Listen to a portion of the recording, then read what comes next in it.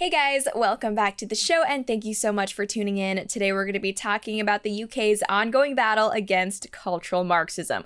So while I was getting ready for this show and looking through stories, trying to choose which one I wanted to talk about, there are actually several different ones that caught my eye.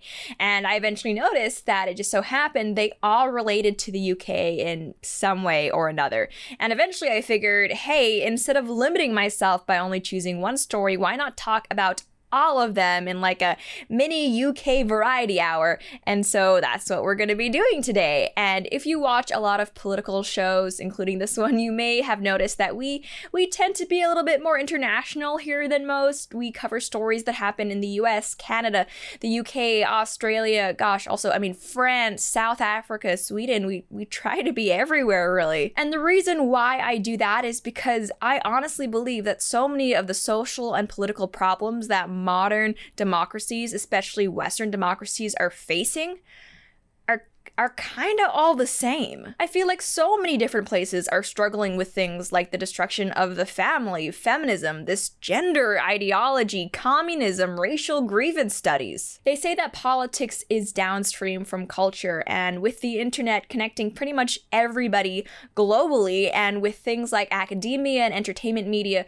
really being completely international right now, it does make sense to me, at least, that a lot of the problems we face might be shared in other countries as well. And don't forget that with things like feminism and Marxism, we're dealing with ideologies, and ideologies spread across borders all the time. So for me to be able to address these issues and point to all of the problems that they cause, I really do feel like I need to be able to talk about what's happening in different countries. And it is kind of interesting because so many of the far left issues that we're dealing with today, even though they've started in the States, things like feminism and now this racial grievance study nonsense, yeah, they start in the States, but I feel like they catch on way quicker in other countries, places like Canada and the UK. And I guess maybe that's because those countries were more left-wing to begin with anyway, but I'd actually like to hear what you all think. Why do you think that these far-left ideologies, many of which have started in the States, are so popular in other places? Let me know. But for today, we're going to be starting off talking about diversity training in UK Parliament. You may have heard that President Trump angered a lot of activists by saying that the federal government would no longer be funding or implementing racial sensitivity and diversity training for its employees. And the reason for that, no, isn't because the Trump administration is actually just racist and wants everybody to be racist. It's that if you're familiar at all with those anti-racism programs, they actually, strangely enough, contain a lot of racism themselves. They perpetuate a lot of ideas like white privilege that, if you ask me, actually just inflame racial tensions instead of healing them.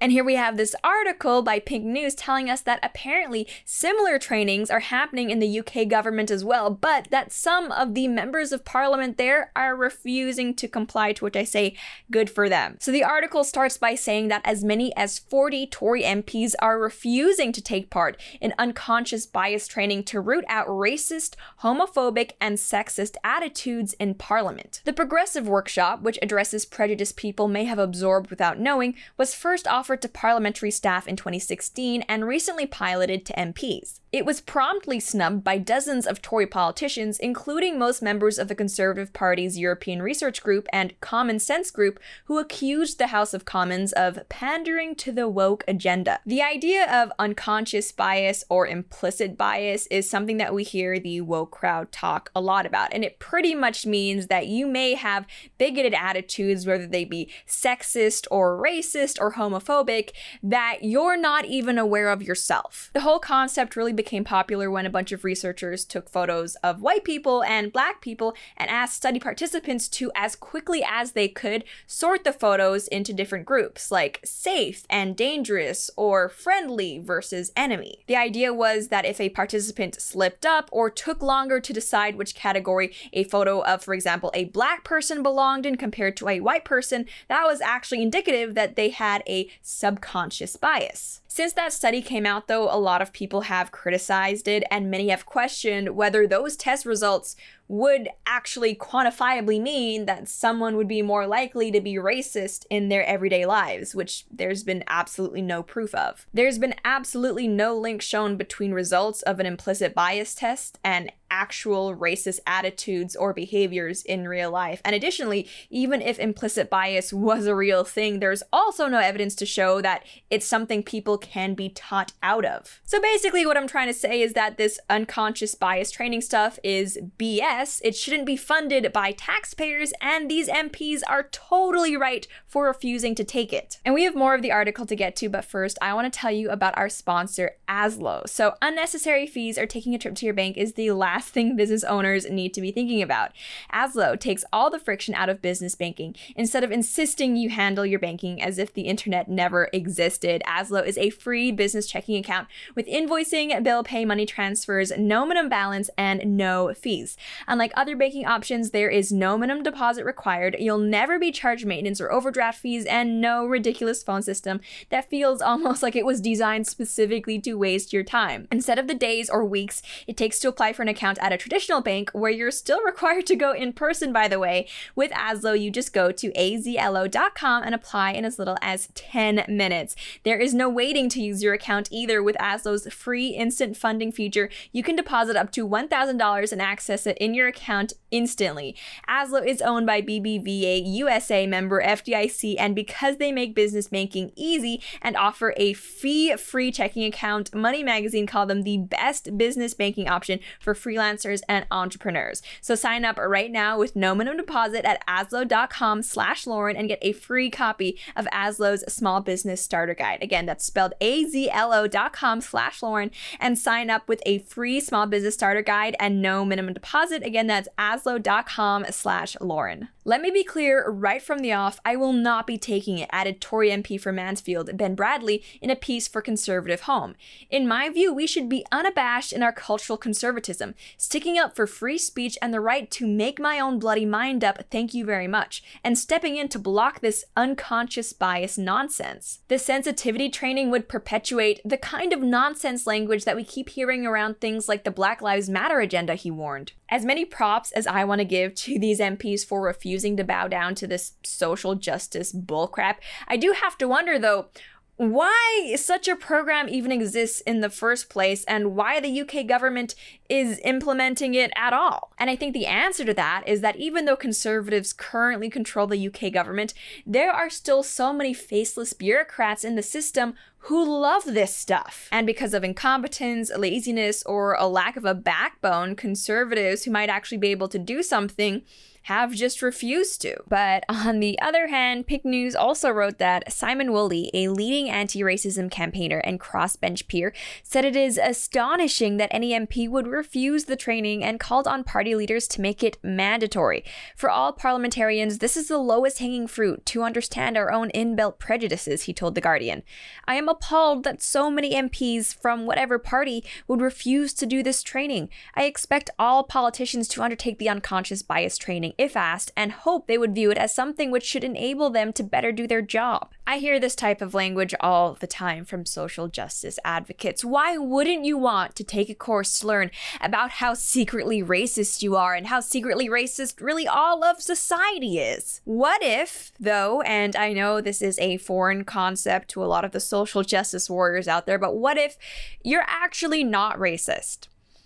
What then? Moving along, though, our next crazy British story brings us to Kit Harington, who, if you didn't know, was the actor who played Jon Snow on Game of Thrones. He recently gave an interview with The Telegraph where he described his upbringing as being, quote, gender fluid. Remember in high school how so many kids came out as either goth or emo, depending on how old you are? I feel like gender fluid is the new version of that, and now we have so many celebrities trying to retcon their own histories in order to try and fit into this cool new category of people that the media loves talking about. The write-up in The Telegraph reads that, quote, Harrington was brought up in Acton in West London until he was 11 when his family moved to Worcestershire. His father, David, was a businessman and his mother, Deborah, was a playwright, a teacher of creative writing, and now an artist. She also introduced them to gender politics. I asked for a mighty mass Max and she bought me a Polly Pocket. I asked for an Action Man and I got a doll. It was very gender fluid from the word go, and I went with it, says Harrington.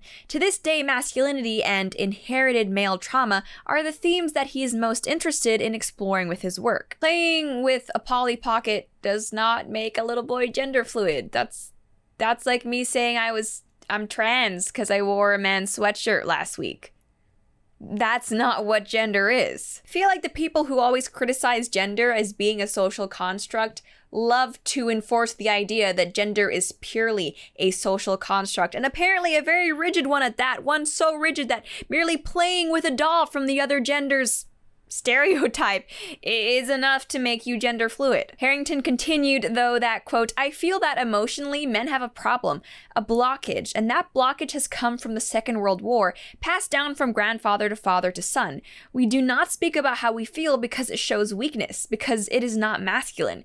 Having portrayed a man who was silent, who was heroic, I feel going forward that is a role I don't want to play anymore. It is not a masculine role that the world needs to see much more of. There's often this assumption I see put forward by feminists, including male feminists, that the reason why men tend to be less emotional is because the evil patriarchy instructs them to be so. I think they're under the impression that if it weren't for all of these social constructs that evil men have placed upon our society, then men would be just as emotional as women, which is completely not true. There's a question of nurture versus nature here, and I feel like so many of these intersectional feminists or Marxist ideologies like to rely entirely on theories related to nurture. But men across cultures and across history have always been portrayed as being less emotional than women, which makes sense because men have different brains and different hormone levels than women. And I'm not saying that men shouldn't or can't be just as emotional as a woman can be, because if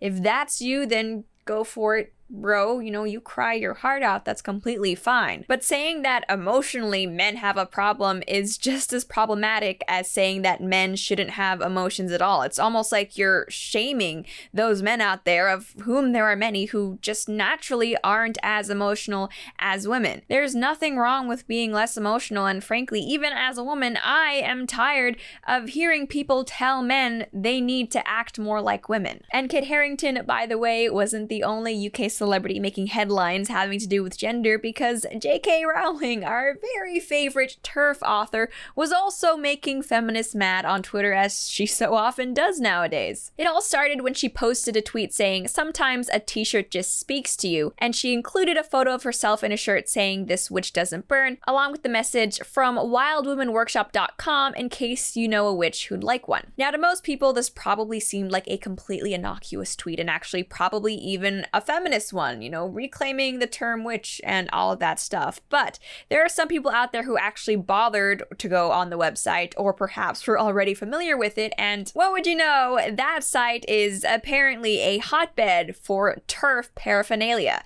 And if you didn't know, TERF does stand for Trans Exclusionary Radical Feminists. They're pretty much the feminists out there who don't believe that gender is whatever you identify as. Along with selling shirts like the one J.K. Rowling was wearing, the site in question also sells things like pins saying trans activism is misogyny, lesbians don't have penises, trans ideology erases women, and female biology is not an identity. They also have pins saying sorry about your dick, bro, and trans men are my sisters. J.K. Rowling tweeting or saying anything about gender is always going to be controversial because she, believes that biology and gender are not just social constructs. But this is an especially touchy time for her to do anything turfy, because her latest book actually features a serial killer who is a cis man that cross-dresses as a woman. And of course, so many trans activists out there took this as J.K. Rowling trying to say that all trans women are actually predators. So her releasing this book, and then so shortly after promoting this site with all of this TERF paraphernalia, I mean, people were just freaking out. And to make matters even worse for J.K. Rowling, the person who owns the site that she linked to is apparently a notorious anti-trans activist, at least according to the people who run Pink News, for whatever that's worth. We're going to be reading about it, but first I want to tell you all about Gabby and help you save some money on insurance. So stop overpaying for car and homeowners insurance. right now. See about getting a lower rate for the exact same coverage you already have thanks to Gabi. Gabi takes the pain out of shopping for insurance by giving you an apples-to-apples comparison of your current coverage with 40 of the top insurance providers, places like Progressive, Nationwide, and Travelers.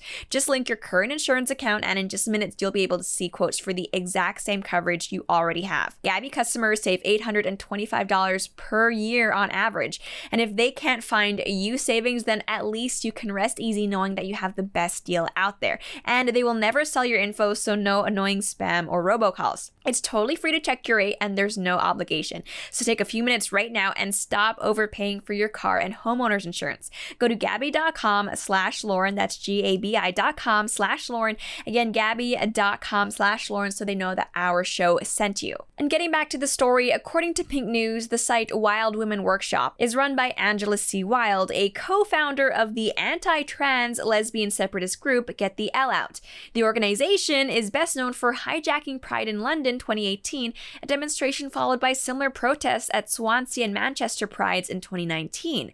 At all three Prides, members of Get the L Out, which claims to stand against any kind of misogynistic politics and systems that prioritize men's interests, including queer politics and transgenderism, maneuvered their way to the front of the parade. Pride in London later apologized and condemned the protesters, whose behavior they described as shocking and disgusting and showing a level of bigotry, ignorance, and hate that is unacceptable. Kit Harington calls his upbringing gender fluid because he played with a Polly Pocket at one point, and all of a sudden, the media is portraying him as this sweet, sensitive, enlightened person. Meanwhile, J.K. Rowling buys a shirt from a website that happens to also sell pins that say lesbians don't have penises, and that pretty much makes her a Nazi. I think that really goes to show just how far left the public discourse on gender issues has gotten.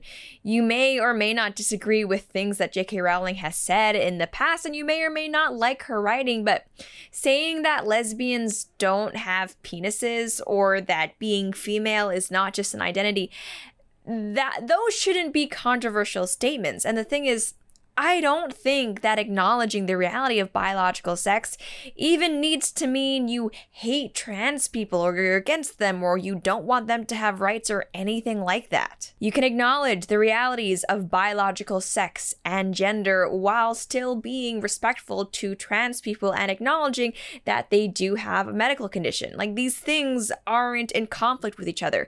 And the effort that the trans lobby is currently making to tie their cause with the complete abolition of gender and sex, it's, I think, really short-sighted and ultimately gonna end up backfiring on them. I used to think that the goal for trans activists was being treated fairly and being able to seek the appropriate medical help, but now it seems that they've tried to turn their entire crusade into being able to identify as whatever they want, whenever they want, with no input from the medical community at all. And actually, this leads perfectly into the final story I wanted to touch on from Vice. As they reported this week, quote, "The government, in the UK of course, will not reform the Gender Recognition Act to make it easier for trans people to change their legal gender despite a public consultation response that largely supported reforms," the Women and Equality Minister Liz Truss has confirmed. In a statement released this morning, the Equalities Office said that reforms suggested in 2018 under Theresa May's government, such as removing the need for a gender dysphoria diagnosis for those wishing to change their legal gender, will not go ahead as the current legislation is correct. So from what I understand, and bear in mind I am no expert on this particular subject, but the Gender Recognition Act in the UK was a series of procedures that people would need to go through if they wanted to be able to change their gender on things like their driver's license or passport. But a lot of LGBT activists weren't happy with the GRA because they claimed that it made it too difficult for trans people to transition to their preferred gender. As Vice continues, the reforms to the GRA sought to make it quicker and less medically invasive for trans people to self-identify.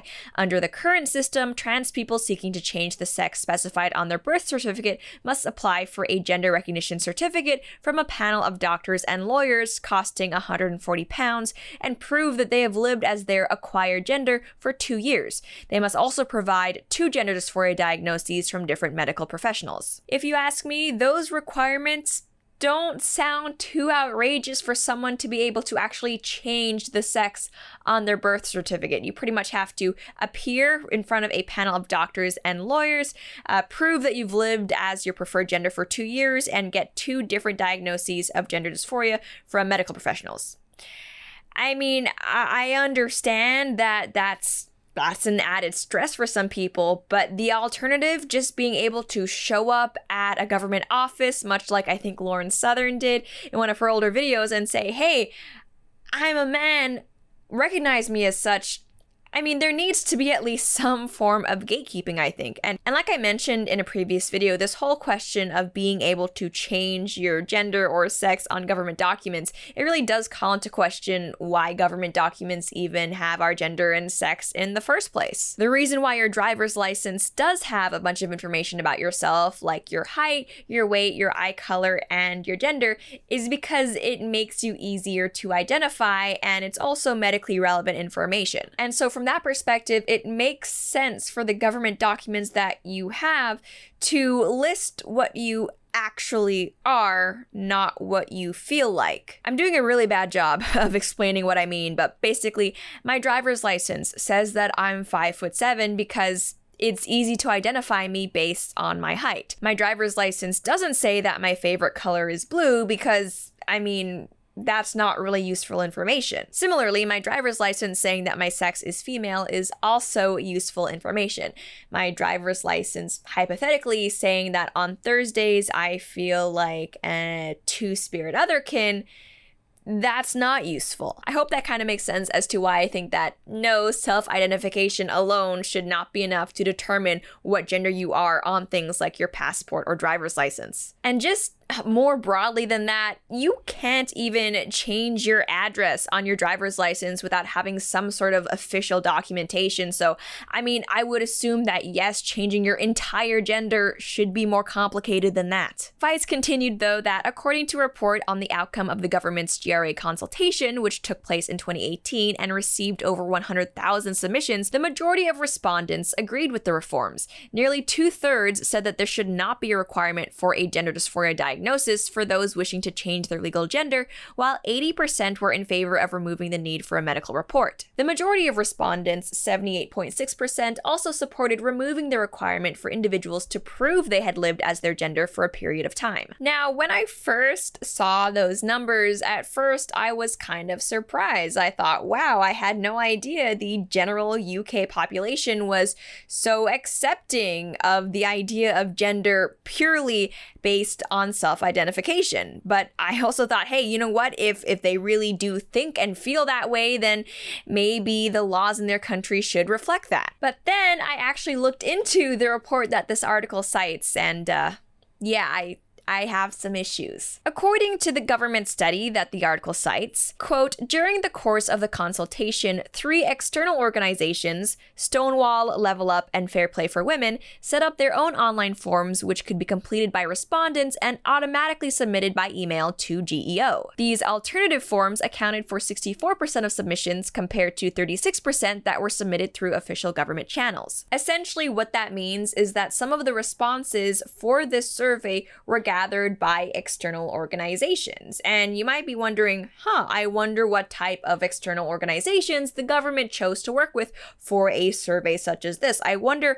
how they try to ensure that their subject pool would be as representative as possible of the general UK population. Well, as it turns out, they didn't care about that at all, about trying to make their survey representative of the beliefs of the British population as a whole, and instead, they went to actual activist organizations to help them get data. The first organization they partnered with, Stonewall, is an LGBT charity, and the next group, Level Up, is described as a feminist organization, and finally, Fair Play for Women is apparently a women's campaign group. So really, what this study found out is that most LGBT activists and feminists believe that it should be easier to identify as trans with the government, which is in no way news or useful information. And the truth is, despite how evil and bigoted the trans lobby is trying to make the Tory government appear, they are still actually doing a lot of things for trans individuals. And we're going to be talking about what those things are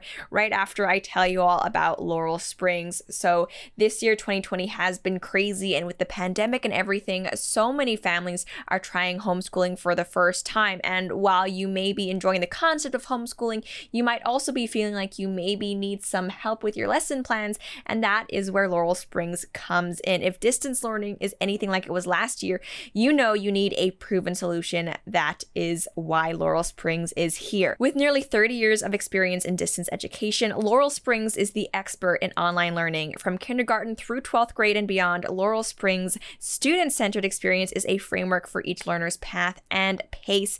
In addition, Laurel Springs offers specialized programs for academically driven students desiring advanced and accelerated instruction through its academy at Laurel Springs, as well as postgraduate courses for those seeking an enriching gap year experience.